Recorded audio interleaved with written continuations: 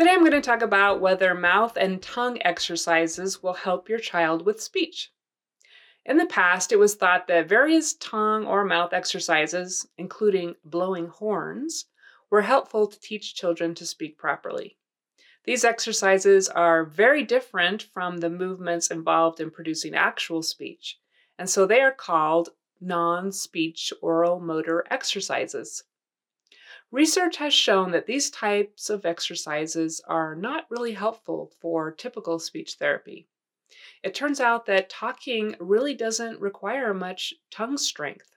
So, exercises that focus on building strength are not particularly helpful.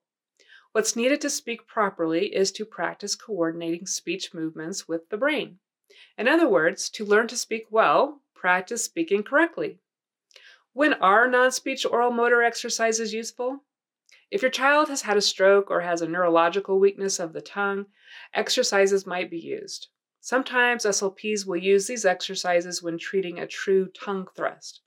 However, for most speech errors, including a basic lisp for S and Z, non-speech oral motor exercises are not recommended. Just teach your child how to produce the sound correctly using proper tongue placement and then practice, practice, practice. To learn how to teach your child how to produce sounds correctly, check out my online courses at clarityspeechandlanguage.com. Thanks for watching. Have a great day.